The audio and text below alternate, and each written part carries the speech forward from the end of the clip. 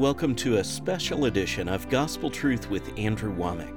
In a landmark ruling, the Supreme Court today legalized abortions. In remembrance of the 1973 Roe v. Wade decision, all this week, Andrew interviews Janet Porter, architect of the pro-life heartbeat bill and a courageous political ally in the fight for life. The heartbeat bill is it's a new approach, it's a scientific solution to abortion, and we do whatever it takes. And now, here's Andrew. Welcome to a very special edition of our Gospel Truth broadcast. This week we've got on my program Janet Porter, and this woman has been a force of God in the political realm trying to end abortion. And I believe that we are going to see abortion ended in our lifetime. And a lot of it is due to this woman, Janet Porter. I'm going to be interviewing her, and I tell you, she's stronger than an acre of garlic. You will really enjoy this. And so we're going to be continuing our interview with her. I encourage you to watch this. At the end of the program, we'll be giving you information about how you can get our product on Choose Life, which will include my interview with Janet, but also how you can get her product, her books, and go to her website. So watch this, and I'll be back at the end of the program.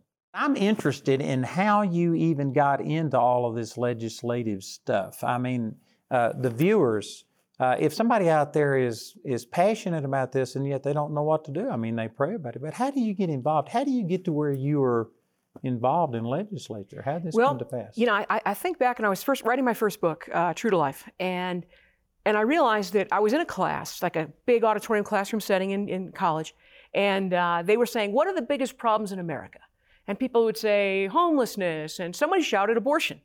And they're writing all these other problems down, and I realized, you know, I didn't have the courage to be the one to shout abortion, but I just said to a friend of mine next to me, seated next to me, I said, you notice he didn't write down on the board abortion.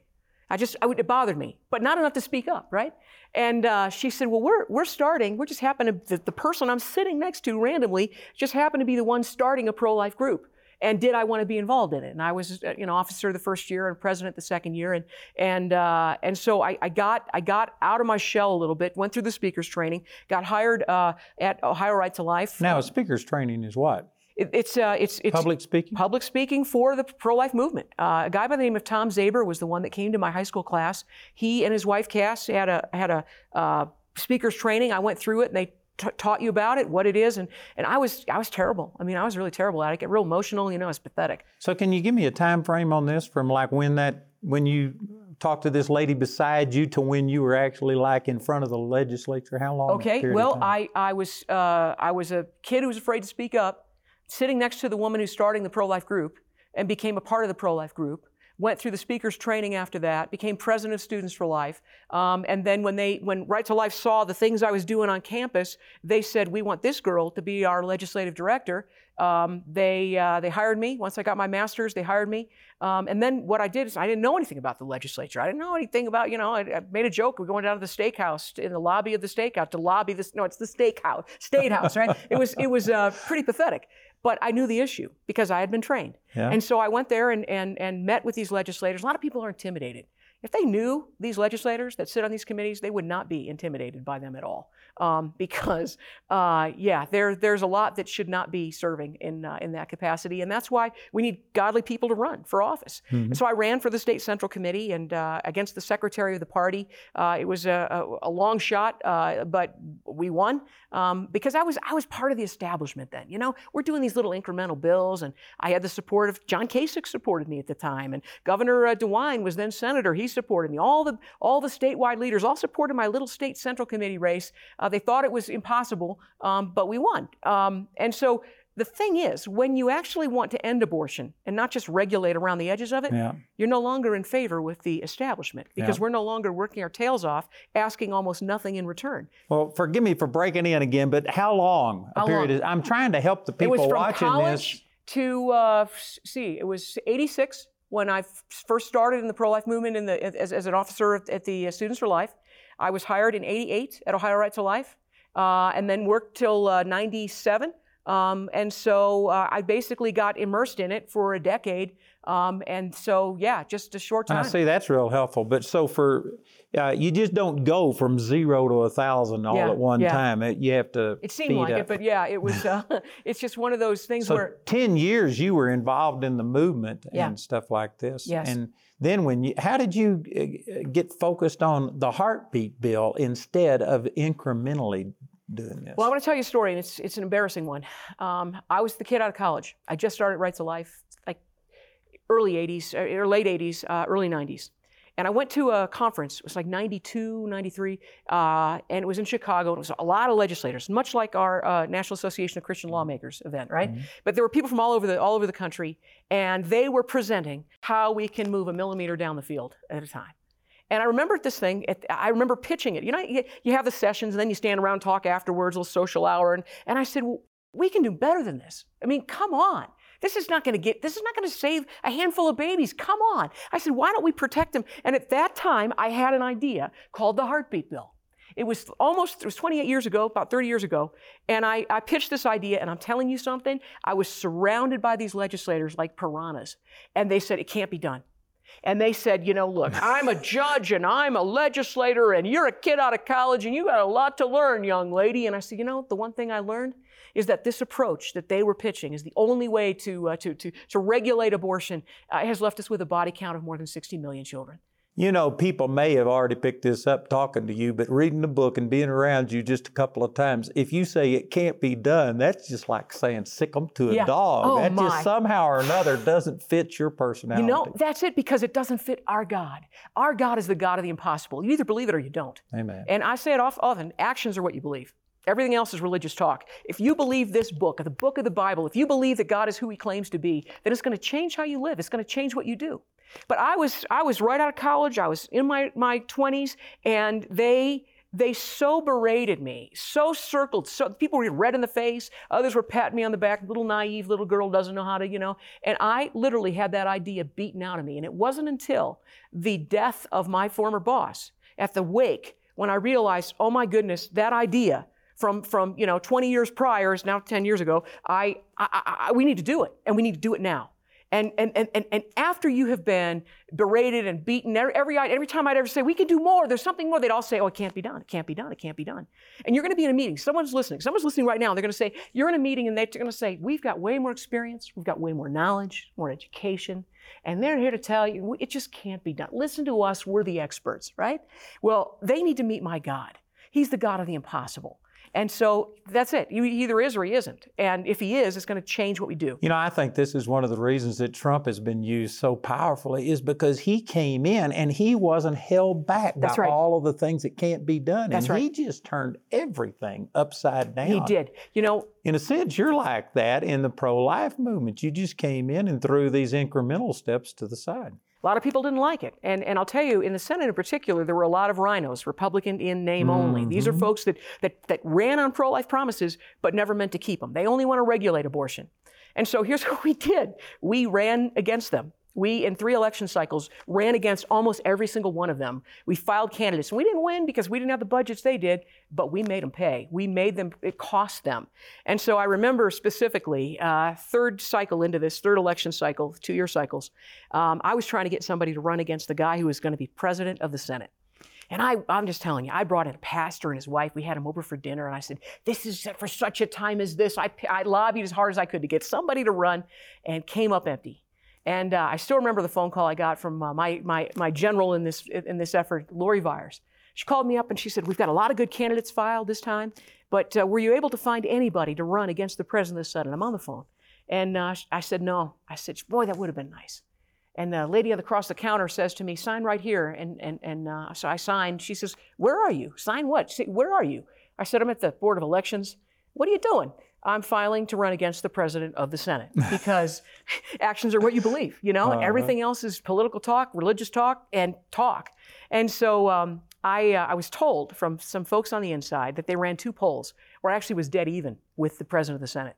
And they spent a boatload of money. I was told it was $1.3 million, slandering me on every station, with multiple nasty mailings saying I was the pro-abort. I mean, they ran this on Christian radio. My niece is listening, and they're saying, Janet Porter is a pro-abort. I mean, it was horrible. And she goes, they don't know Aunt Janet. I mean, this is what they do. They spend this money, they slander you beyond repair, and there's nothing you can do because you don't have the money. And there I remember going to a church and speaking, and a lady came up to me afterwards and said, I believed their lies. If I hadn't met you today, I would have believed what they said. But there's a lot of courage, pastors with courage. John Bouquet is one of them. This is a guy in Ashland, Ohio. And all the other pastors, well, we really can't have you talk in our church. It's political, and that's just, we have to keep our hands off of it. This is what he did. I knew I was in the right place. I walk in, there's a Janet Folger Porter yard sign as I walk in, and he says, I really can't say who I'm voting for unless somebody asks me. And there's silence. He says, well, isn't it, here we are, the big congregation, isn't anybody going to ask me? Somebody shouts, who are you voting for? And he says, Janet Porter. And so it's just, we need men of courage, you know. You don't have to do that even. No, you don't. You really don't. No. And so when it came to the end of the day, they knew this. We were not going to go away. I mean, I'm just telling you, there was no stone we left unturned. We started with the first press conference to launch this to the world is we asked online. We made a music video to the tune of 99 red balloons. We had 99 heart balloons because there's 99 members of the House, right? And we said, you can send this to your members. And, we put a tag on there to have a heart, pass the heartbeat bill. And at the press conference, we had a room filled with 4,000 red Mylar heart balloons. And we delivered them to the State House. By the end of the day, there was no one in the State House who did not know about the heartbeat bill. And so we launched this way. Then when we were moving to the Senate, they said, well, we're not allowed to have balloons in the Senate. We can't do that. So that's all right. Valentine's Day was our big day for the heartbeat bill. And so we brought in 2,200 roses.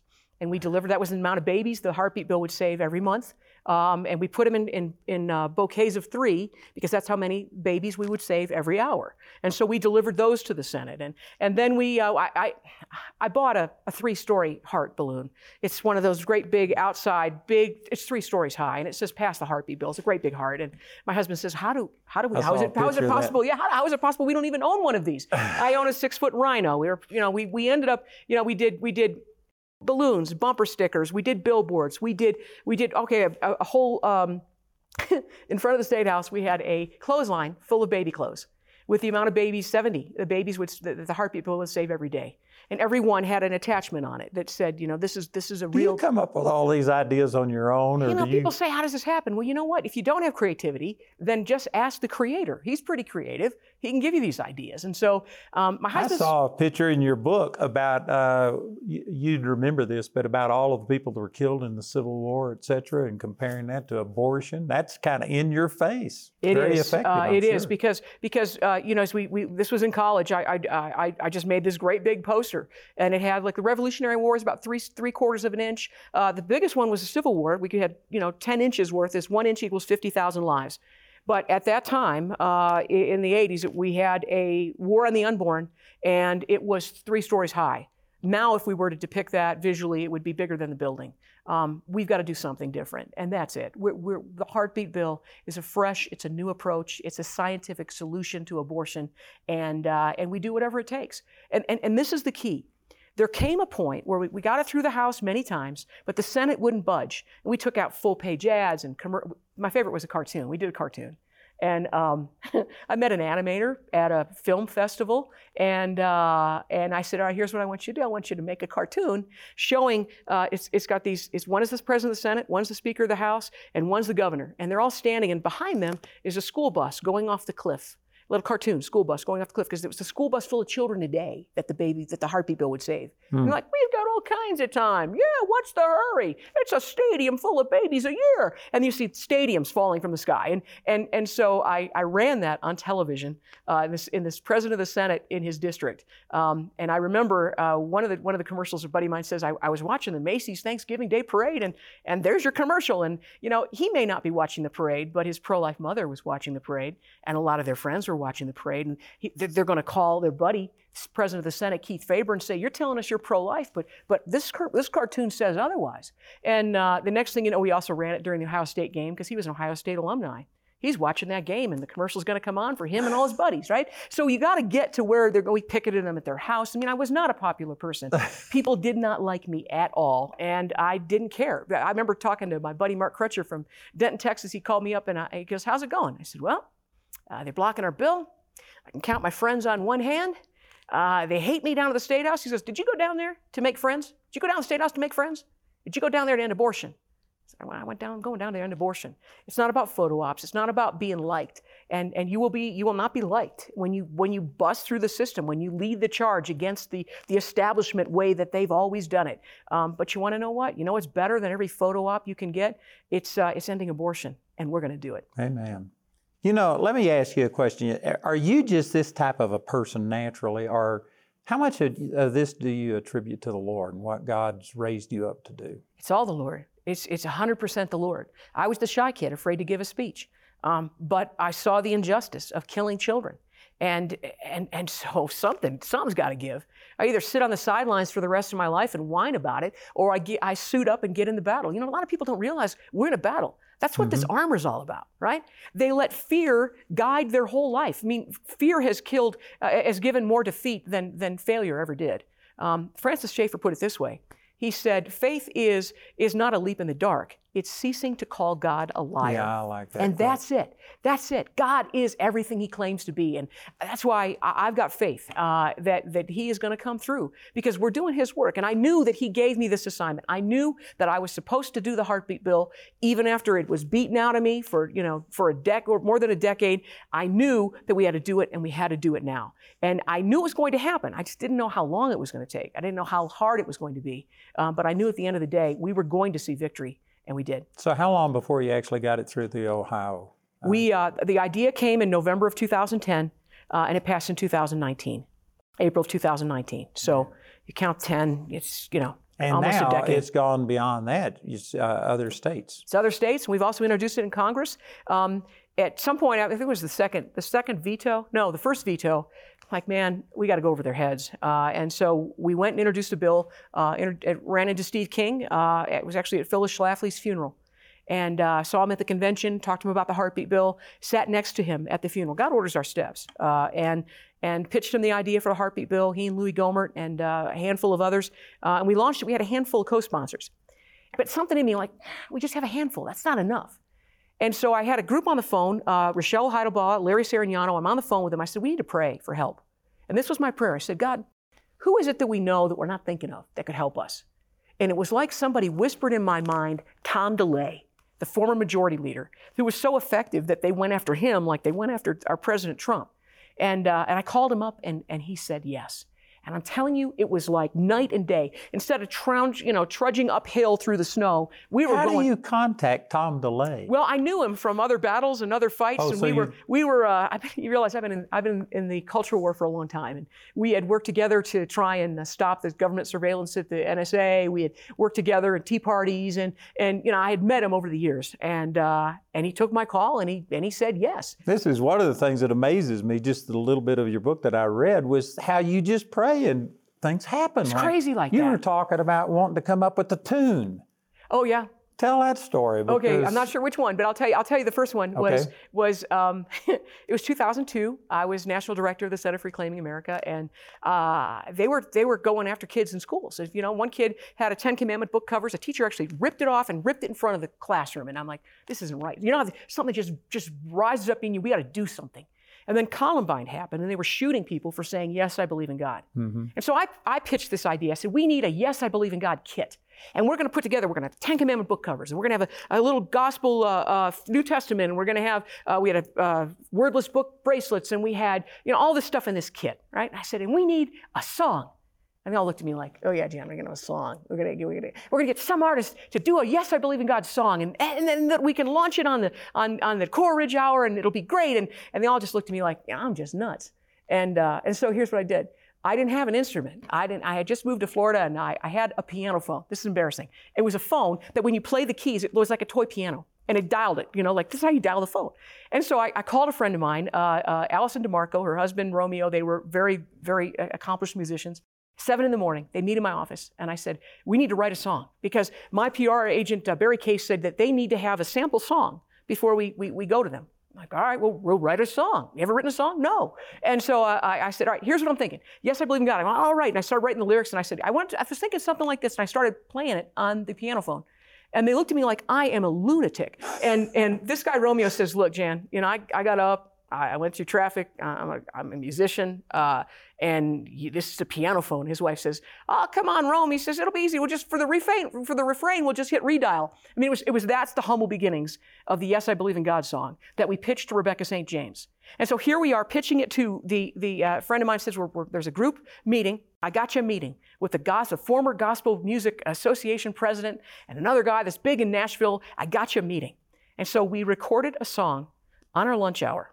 I borrow a cassette recorder. We meet with these bigwigs in Nashville, and I play the song. And they say, Janet, that little song of yours, I'd give it on a 1 to 10 scale, I'd give it a 7. He thinks he's insulting me, right? But I'm like, this is great. 7 is great. We did it on our lunch hour. Somebody else with talent could actually take this and run with it, right? Oh, wow. And so this is what they said to me. They said, Janet, get a little idea of a song for you to launch your campaign. It's simply not going to happen. And so I'm not dissuaded. I'm undaunted, right? So the former president of the Gospel Music Association felt the need to clarify. And this is what he said. I still remember it to this day, like it was yesterday. He said, Janet, let me see if I can clarify this for you. My boss is there, the advisor for the ministry, everybody's there in this meeting. And he says, Janet, short of God appearing here himself, this simply will not happen. So I took out my pen and I wrote in front of my little notebook, and I said, what was that? It's short of God appearing here himself, what?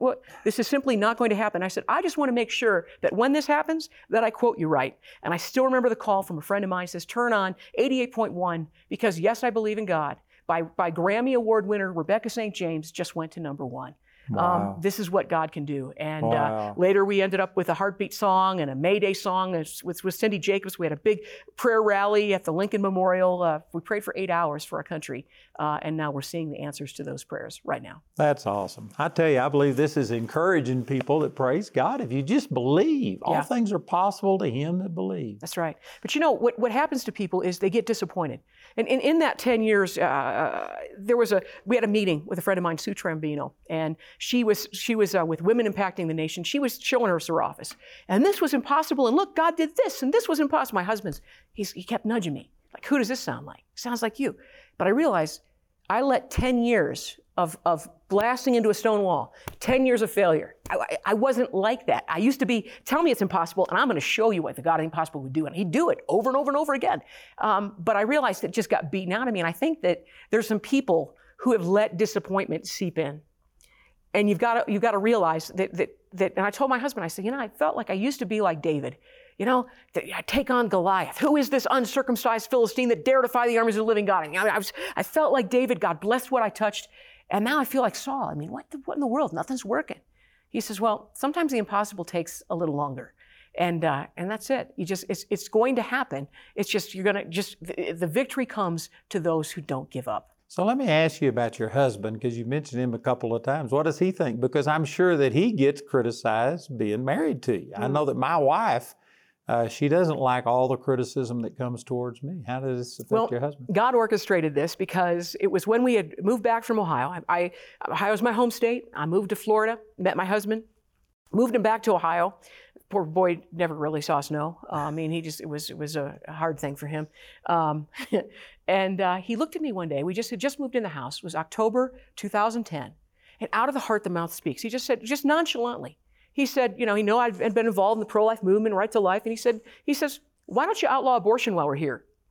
And great woman of faith, I said, I laughed at him. And I looked at my watch. I said, I'm here for a few minutes, so we got some time. I might as well knock it out while I'm here. It seemed too impossible. But he's the guy that started. He put that seed in my heart, and it was a couple of weeks later when God gave me the idea again. It was rebirthed, the idea for the Heartbeat Bill. Man, that was powerful today. I tell you, Janet inspires me. This woman is strong, and I believe that she's inspired you. I would like to encourage you to please get this product on Choose Life. Also, you can go to Janet's website. She's written books. She's got plays. She's in the process of producing a sitcom. She's just using everything she can to get the message out. And so listen to our announcer as he gives you some information. You will be blessed. In a landmark ruling, the Supreme Court today legalized abortions. The majority in cases from Texas and Georgia said that the decision to end a pregnancy during the first 3 months belongs to the woman and her doctor, not the government. Children are heritage from the Lord. He knit me together in my mother's womb. Before he formed me, he knew me. Before I was born, he sanctified me. We hold these truths to be self-evident that all men are created equal, that they are endowed with something unalienable rights. That among these are life, liberty, and the pursuit of happiness. Remember, it's my choice. It's our choice. It's the baby's choice. It's God's choice, not yours. Choose life. Amen. That's the baby? Wow. That's really all going on right now. Yeah. It looks like an actual baby. Uh-huh. Today, you saw a portion of Andrew's interview with Janet Porter. To find out more about Janet, her ministry, or her new book titled A Heartbeat Away, go to faith2action.org. This week's interview with Janet Porter is available on a special Choose Life USB flash drive. Also included on this flash drive, you'll find many more interviews and testimonies relating to abortion. This Choose Life USB flash drive will be accompanied by the Observing All Things booklet that contains many statistics and scriptures with regard to abortion and other social issues. You can get these valuable resources for a gift of any amount when you contact us. We want to say a special thank you to the grace partners of Andrew Wommack Ministries. Your gifts make it possible to put free ministry materials into the hands of many people in need. If you're not already a grace partner, we ask you to pray about becoming one today. You can become a grace partner or order resources through our website at awmi.net. While there, you can discover more product details and download additional free resources. Or you can call our helpline at 719-635-1111. Our helpline is open 24 hours a day, Monday through Friday, and from 7:30 a.m. to 6 p.m. Saturday and Sunday. You know, social media has become a big thing in most people's lives, but sad to say, a lot of it is really negative. Well, we've got some positive social media. I would like to encourage you to check out our social media, all of these different platforms. We've got a lot of good news to share, so check it out, our social media for Andrew Wommack Ministries.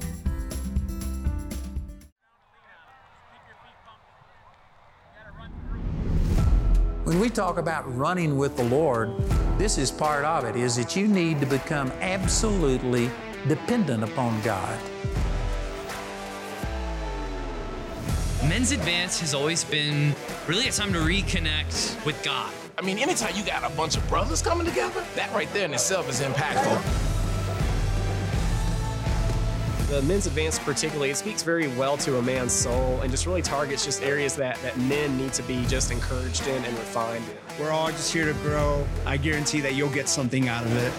Men's Advance makes you hungrier for God. As long as you got hunger for the Lord, you're gonna grow.